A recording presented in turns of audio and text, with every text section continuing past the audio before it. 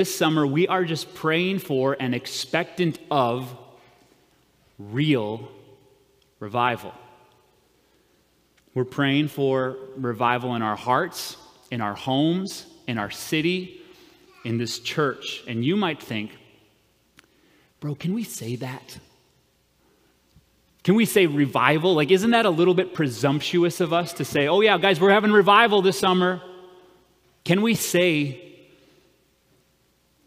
pray for, can we expect real revival? I think we can, and I think we can for at least two reasons. The first one, guys, is because the Bible teaches us to.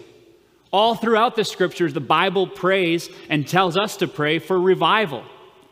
This week, study Psalm 85, Hosea 6, Isaiah 57, dozens of other verses where God's people are praying for and actually expectant of real revival in their generation. So biblically, we should go after revival. But secondly, I think Vertical Church should pray for and expect revival this summer because of what we know historically. William Pratney has studied all the so-called revivals in church history and found the great workings of God happen during periods of moral decline, social and political unrest, and immediately following an economic crisis and a widespread health epidemic. So Christianity didn't really start spreading like wildfire until the 2nd century. Do you know what happened during the 2nd century? The Antonine Plague happened, killed 25% of Rome. And people started noting Christians because only Christians were not hiding in their homes. They were running into the sick to care for their needs.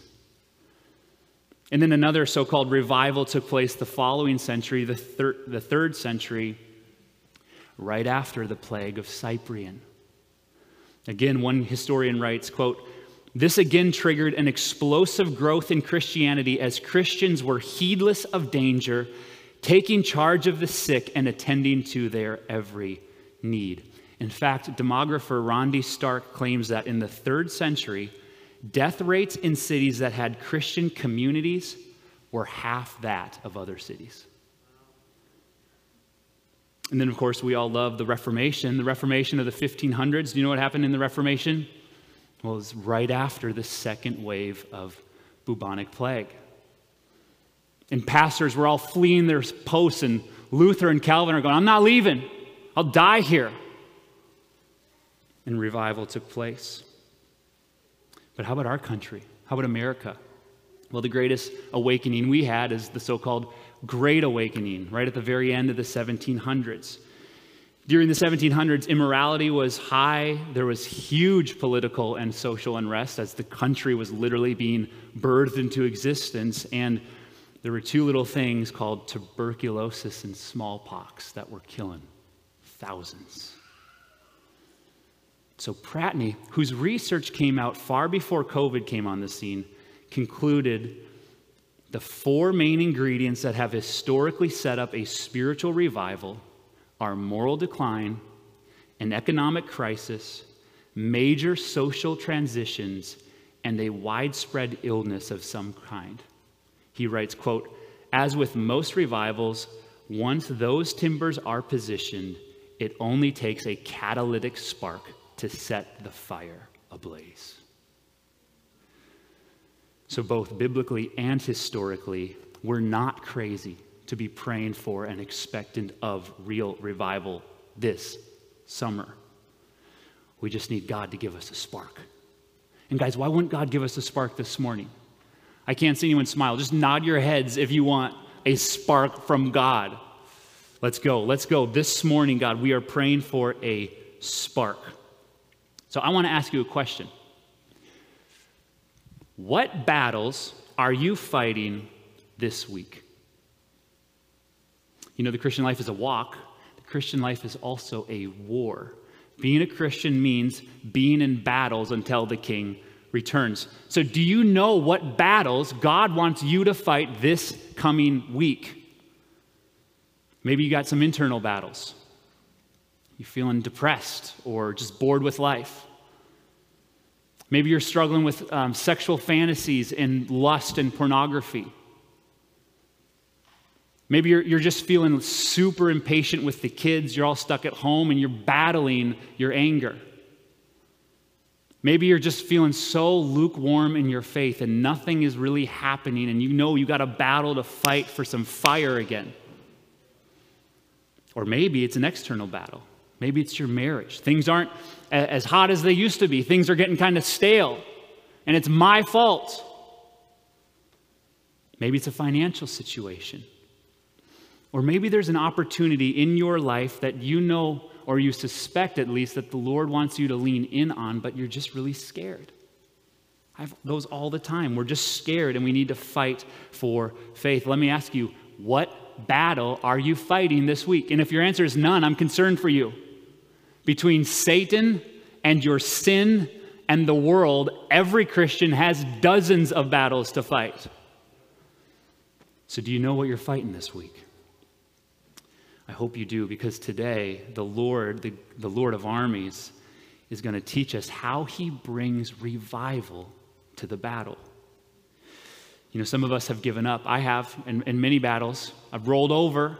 I've grown complacent. I stopped fighting. And so I need, and I believe many of us need, the Lord to spark something this morning. I think he needs to revive the battle and help us fight again. And I think he wants to do that through 2 Chronicles chapter 20. So grab your Bible or your phone. If you're at home, grab your Bible or your phone.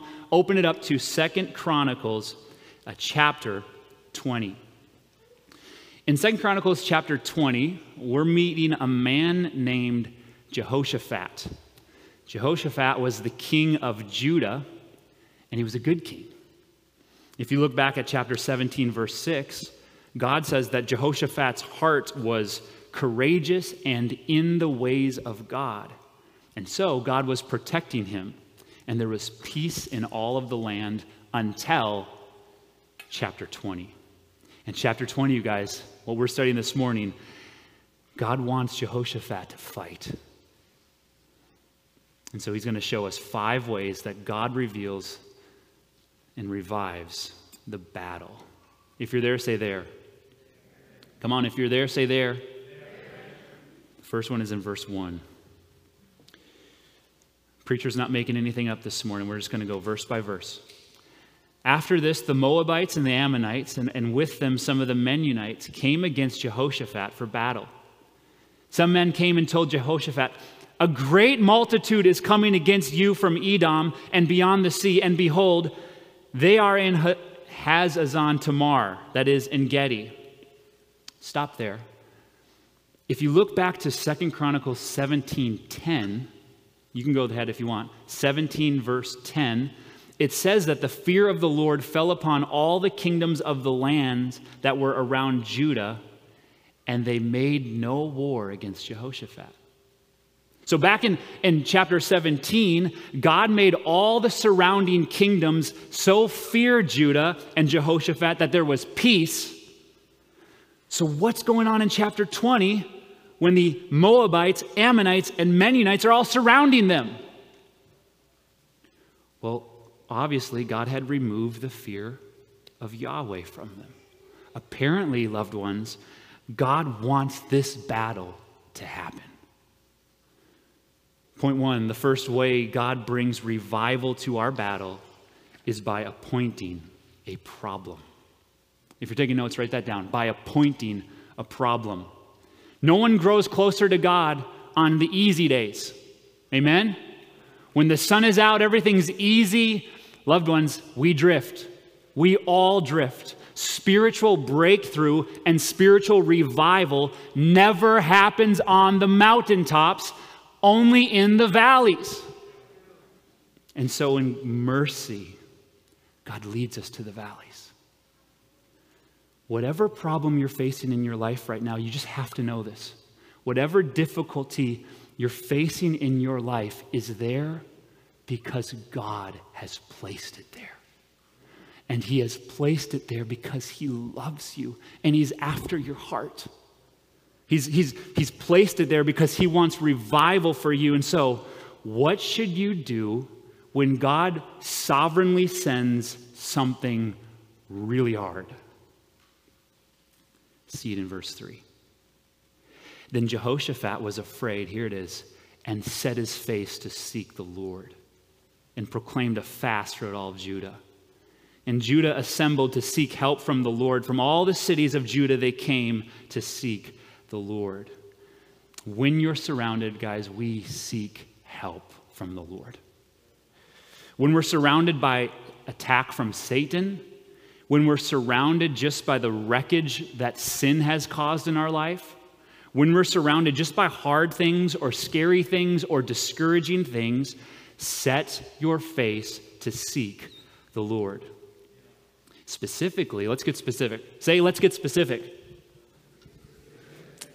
I love that. Jehoshaphat and Judah seek the Lord through fasting.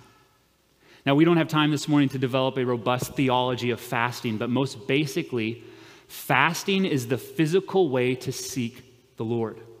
Fasting is prayerfully going without food or any other regularly enjoyed good gift from God to more fully express your need for God to move. All throughout the Bible, fasting is always what God's people do when they are most desperate for Him. So whatever battle God appoints in your life this week, if you're desperate enough, listen, if you're desperate enough, you will fast. Your first move, I'm going to seek help from the Lord through fasting. But not only through fasting, through prayer. In verse 5, Jehoshaphat is about to pray. And you guys, this isn't one of those really polite, oh Lord, if it's your will, maybe you could. This is not one of those prayers. This is a straight up battle prayer. This is, God, our backs are against the wall, and if you don't move, we're dead. This is, God, you are our plan A, and we don't have a plan B. This is, God, you have to come through or we're totally toast. The second way God brings revival to our battles is by calling us to pray. But not just prayers, battle prayers. So let's read Jehoshaphat's prayer, and we're just going to note 4 things, 4 distinguishing marks of a battle prayer. See it in verse 5. And Jehoshaphat stood in the assembly of Judah and Jerusalem in the house of the Lord before the new court. And he said, O Lord God of our fathers, are you not God in heaven? You rule over the kingdoms of the nations. In your hand are power and might, so that none is able to withstand you. The first mark of a battle prayer is remember who God is. When you go through something hard, the problem always feels huge and God always feels small. Am I right or wrong? Guys, that's what problems do. They magnify themselves and they minimize the Lord. And so in a battle, the thing you need most and the thing you need first is to remember who God is. When facing something difficult, we all suffer from spontaneous small God syndrome, right? Something hard happens, and it's just like God feels irrelevant. God feels distant. God feels like he can't help me. He's not listening to me. He can't do anything. That's what problems do. And so a battle prayer begins with, okay, who is God? Jehoshaphat's like, God, you are the God of our fathers, and you're in heaven, and you rule over the kingdoms and the nations. Do you see what he's doing? He's remembering who God is. And then see what he does in verse 7. Did you not, our God, drive out the inhabitants of this land before your people Israel and give it forever to the descendants of Abraham, your friend? The second mark of a battle prayer is recall what God has done in the past. Isn't it amazing how as soon as you're facing something really hard, we just immediately forget everything that God has done for us in the past? Guys, I do that all the time. I'm just facing something scary, and it's like the record of past grace just gets swept clean immediately, and I pretend like God has never done anything for me ever, and so I have no reason to believe he's going to show up right now. In a battle prayer, when you're facing something scary, remember all the ways that the Lord has showed up for you in the past. Just pray, God, I remember when you did that. And how could I forget when you did that? It was so amazing. And Lord, thank you for helping remind me. I remember when you do that. And you guys, you start doing that for 20 minutes, 30 minutes, 40 minutes, 50 minutes, your heart is going to be strengthened for the battle. Now Jehoshaphat continues praying in verse 8. And they have lived in it and have built for you in a sanctuary for your name, saying, if disaster comes upon us, the sword, judgment, or pestilence, or famine, we will stand before this house and before you, for your name is in this house, and cry out to you in our affliction, and you will hear and save. Now watch the tense change in verse 10. And now, behold, the men of Ammon and Moab and Mount Seir, whom you would not let Israel invade when they came from the land of Egypt, and whom they avoided and did not destroy, behold, they reward us by coming to drive us out of your possession, which you have given us to inherit. He's like, God, they're here. The third mark of a battle prayer is request what you need in the present. Request what you need in the present. Guys, this is why we don't pray, honestly. We don't think we're in a battle. So what do I need to pray for? When you know the battle is there, the praying comes easy. John Piper writes, prayer is primarily a wartime walkie-talkie for the mission of the church as it advances against the powers of darkness and unbelief. It is not surprising that prayer malfunctions when we try to make it a domestic intercom to call upstairs for more comforts in the den. God has given us prayer as a wartime walkie-talkie so that we can call headquarters for everything we need as the kingdom of Christ advances in the world. That's it. That's a battle prayer he's talking about. Battle prayers call in the Calvary.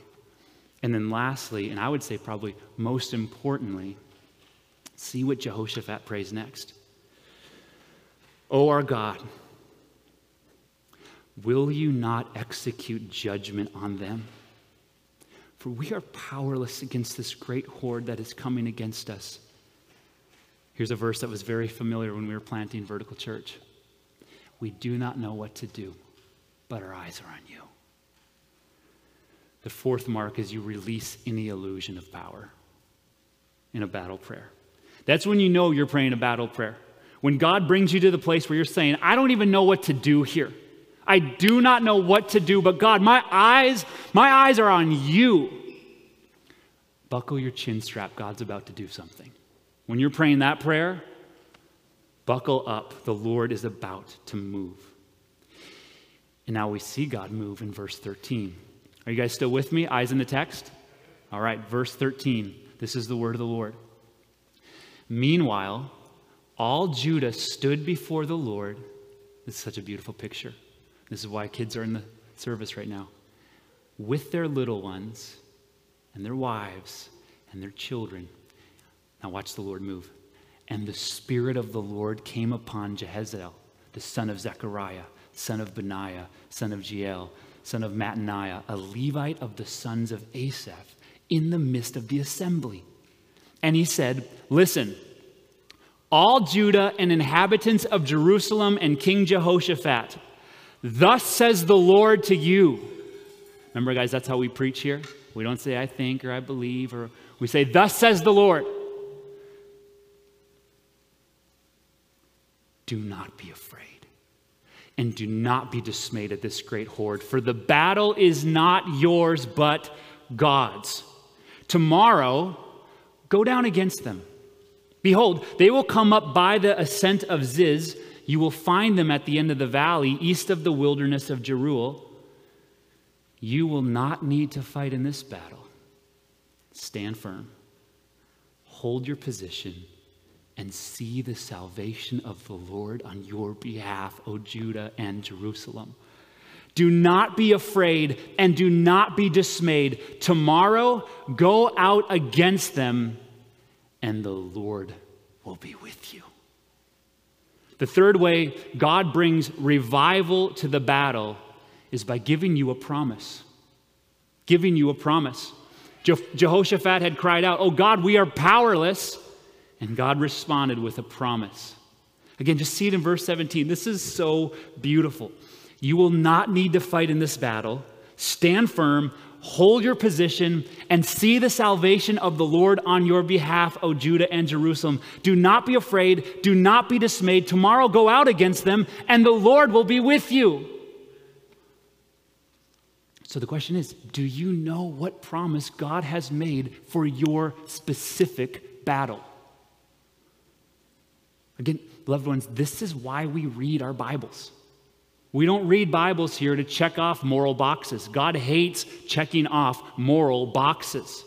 We roll out of bed every single morning to find specific, Spirit-filled promises written by God to you for your specific battle.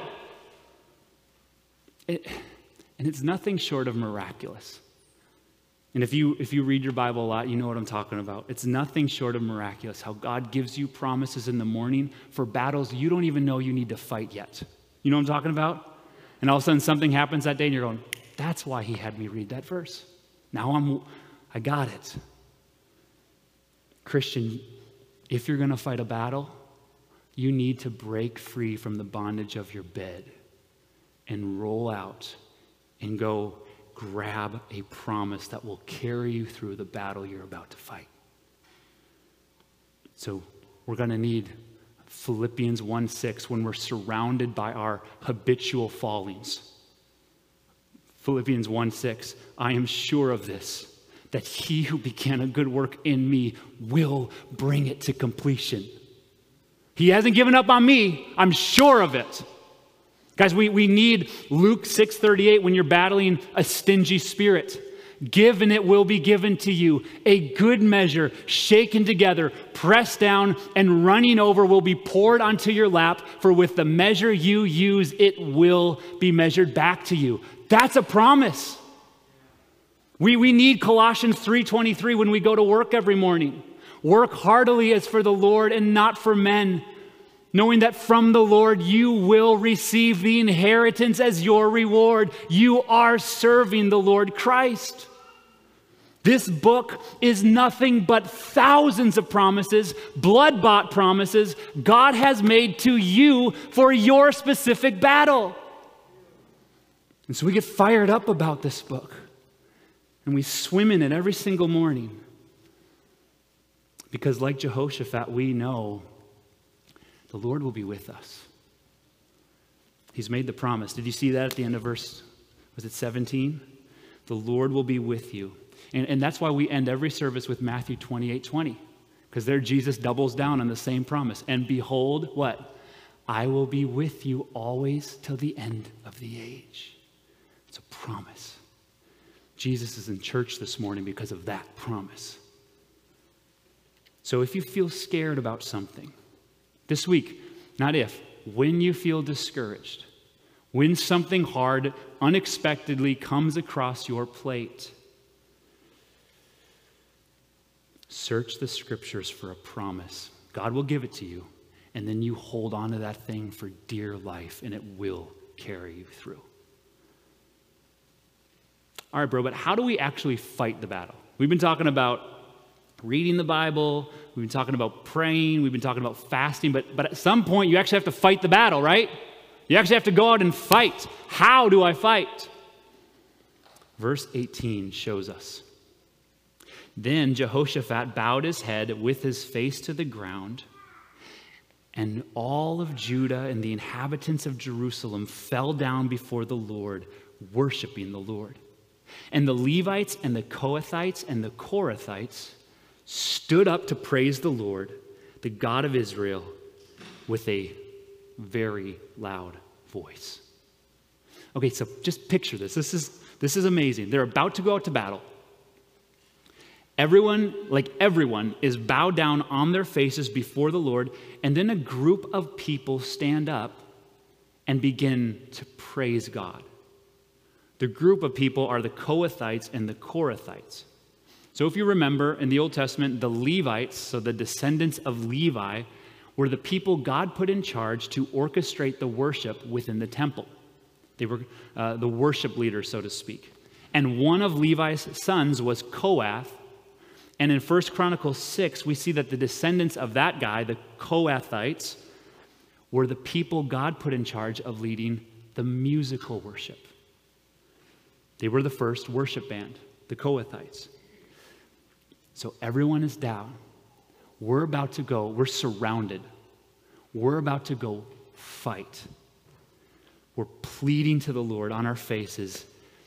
And then a worship band stands up and just starts praising God.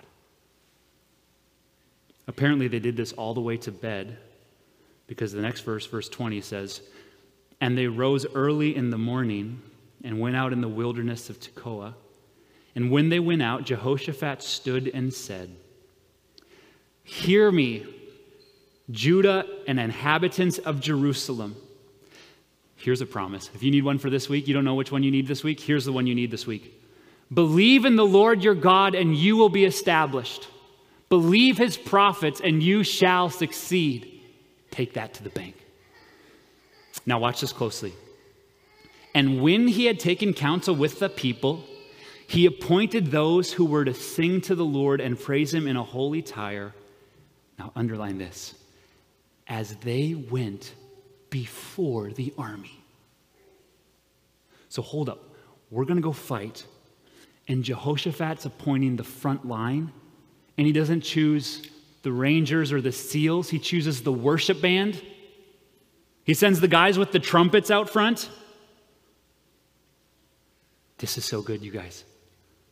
God had said that the battle was his to fight. And so Jehoshaphat decides then, let's conquer with the choir. And that's just what happens. Look at verse 21. "He appointed those who were to sing to the Lord and praise him in holy attire as they went out before the army and say, 'Give thanks to the Lord, for his steadfast love endures forever.'" In the trial, if you need to sing a song, just sidebar, sing a song of thanks. They're singing that Chris Tomlin song. You remember that one? "Give thanks to the Lord." Yeah. Bad choice, but good verse. "Give thanks to the Lord, for his steadfast love endures forever." Listen to this now. "And when they began to sing and praise, the Lord set an ambush against the men of Ammon, Moab, and Mount Seir who had come against Judah, and they were routed. For the men of Ammon and Moab rose against the inhabitants of Mount Seir, devoted them to destruction, and when they had made an end of the inhabitants of Seir, they all helped to destroy one another." The fourth way God brings revival to our battle is by granting you power. The believer, you have to know this. God will give you power. God will move mountains. God will work miracles, but he will do it through the most surprising way. I just never would have come up with this. He's going to give you the power. He's going to work the miracle. He's going to move the mountain through singing. If I can just leave you with one sentence today. Your worship is his weapon. Just remember that. Your worship is his weapon. If you want to see God do something absolutely unexplainable in your life, if you want to see a breakthrough in your battle against sin, if you want to see something revived in loved one, start singing. Look back at verse 22 and circle it a couple hundred times. "And when they began to sing and praise, the Lord set an ambush." You guys, he waited for them to sing. He stood back and waited for them to sing. Most of us have this backwards. Most of us say, "Okay, God, you do something, and then I will sing praises to you." You see, most of us think worship is a response to God's grace. But today we learn worship is actually a means of God's grace. Singing is not just the response to God's grace. Singing is the very vehicle God's power works through. Turn your Bibles over to Acts chapter 16. Now we're in the New Testament, Acts chapter 16. And in Acts 16, Paul and Silas are in prison. It's the middle of the night, and they don't know if tomorrow they're getting hanged or beheaded or just beat up again. They were just jumped by an angry Roman mob and beaten with rods because they had exorcised a demonic slave girl. Do you remember that? Yeah, and her owners got really mad because they lost a ton of profit. And so they got beaten up, thrown into prison, and so now it's midnight. And if they were sleeping, that would make a lot of sense. I for sure wouldn't judge that. You must be exhausted. You just got beat up by half of Rome. If they were crying, I don't think I'd judge that either. If I thought I was facing execution tomorrow morning, I'd probably be shedding some tears. And yet they aren't sleeping, they aren't crying. Acts 16, verse 25. About midnight, Paul and Silas were praying and singing hymns to God, and the prisoners were listening to them. Note, they aren't singing psalms. There's a word in Greek for psalms. We see it in Ephesians 5. That's not this. They're actually singing hymns to God. I just think it's cool that the Apostle Paul is singing a song that someone other than God wrote. But side note. So they're singing hymns to God. And if someone told me, okay, Chris, when life gets worse, like, man, when you hit the worst valley of your life, just sing to God. I would say, clearly, bro, you haven't really suffered, because when life gets hard, like, I need something more than just singing. And apparently, I'm the one who hasn't really suffered yet, because Paul and Silas are at the very bottom. And they knew that when you are at the very bottom, the only thing left to do is sing. Why are Paul and Silas singing, guys? Because they needed a display of God's power. And like Jehoshaphat, they knew that their worship was God's weapon. They knew that singing isn't only a response to grace. Singing is a means of grace that might get us out of here. And so what happened once they started singing? Look at Acts 16, verse 26. And suddenly there was a great earthquake, so that the foundations of the prisons were shaken, and immediately all the doors were open and everyone's bonds were unfastened. Let's go. I can't give you details now. We'll talk next week. But there is a battle that the elders are fighting right now on behalf of this church. And I mean, it is a hill that we are trying to take. And all week long, because we are so desperate and so helpless without a serious miracle of God, all week long, because I was studying this passage, I just found myself grabbing my guitar and singing. And singing. Why? Because I know God is going to do this miracle through my singing, through my song. My singing is God's sovereign spark that unleashes his saving power. Amy Carmichael said, I believe truly that Satan cannot endure it, and so slips out of the room more or less when they start singing. Martin Luther said, music drives away the devil and makes people happy. Next, after theology, I give to music the absolute highest place and greatest honor. We know that to the devils, music is insufferable. Is it any wonder Satan tries to keep us away from church? Right? You went last week, bro. You're good. Or is it any wonder that when you're singing, you're going, you're getting kind of distracting.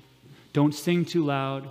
Don't get caught up into emotionalism. All those things that we're hearing, people are looking at you. Is there any wonder why he says those things? He says those things because Satan is slayed by your singing. Your worship is God's weapon. Loved ones, through spirit-filled singing, God will bring about a victory. So let's see the victory now in verse 24. This is so good. When Judah came to the watchtower of the wilderness, they looked toward the horde, and behold, there were dead bodies lying on the ground.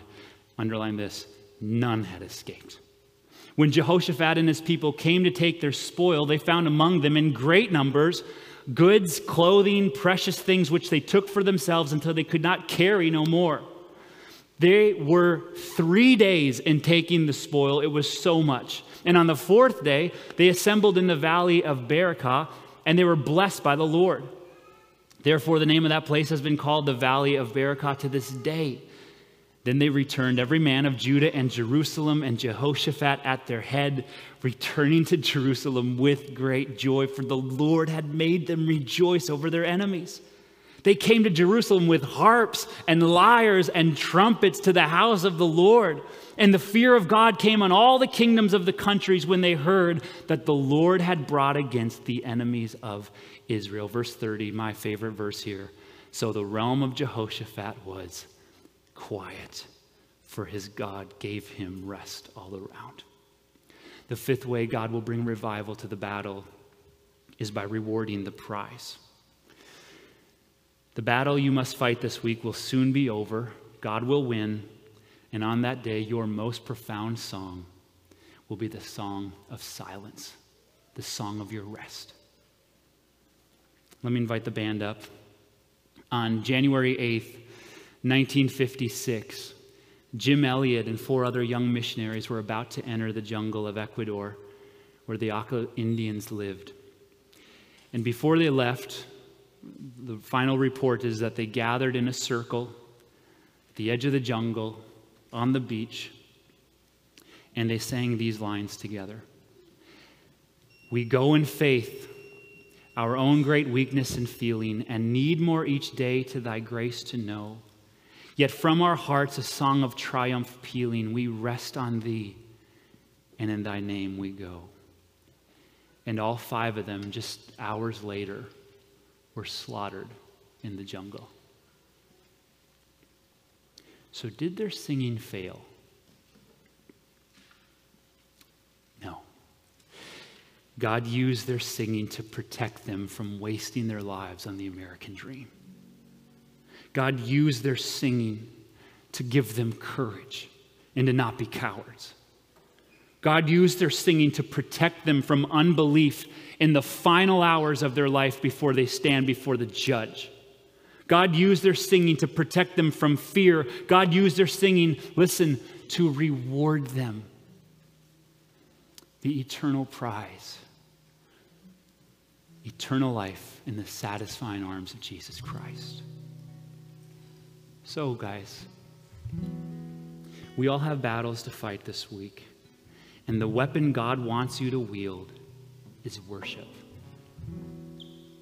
Because worship is not just a response to God's grace. It is the active agent given by God's grace that brings about more of God's grace. So, Vertical Church, sing this week.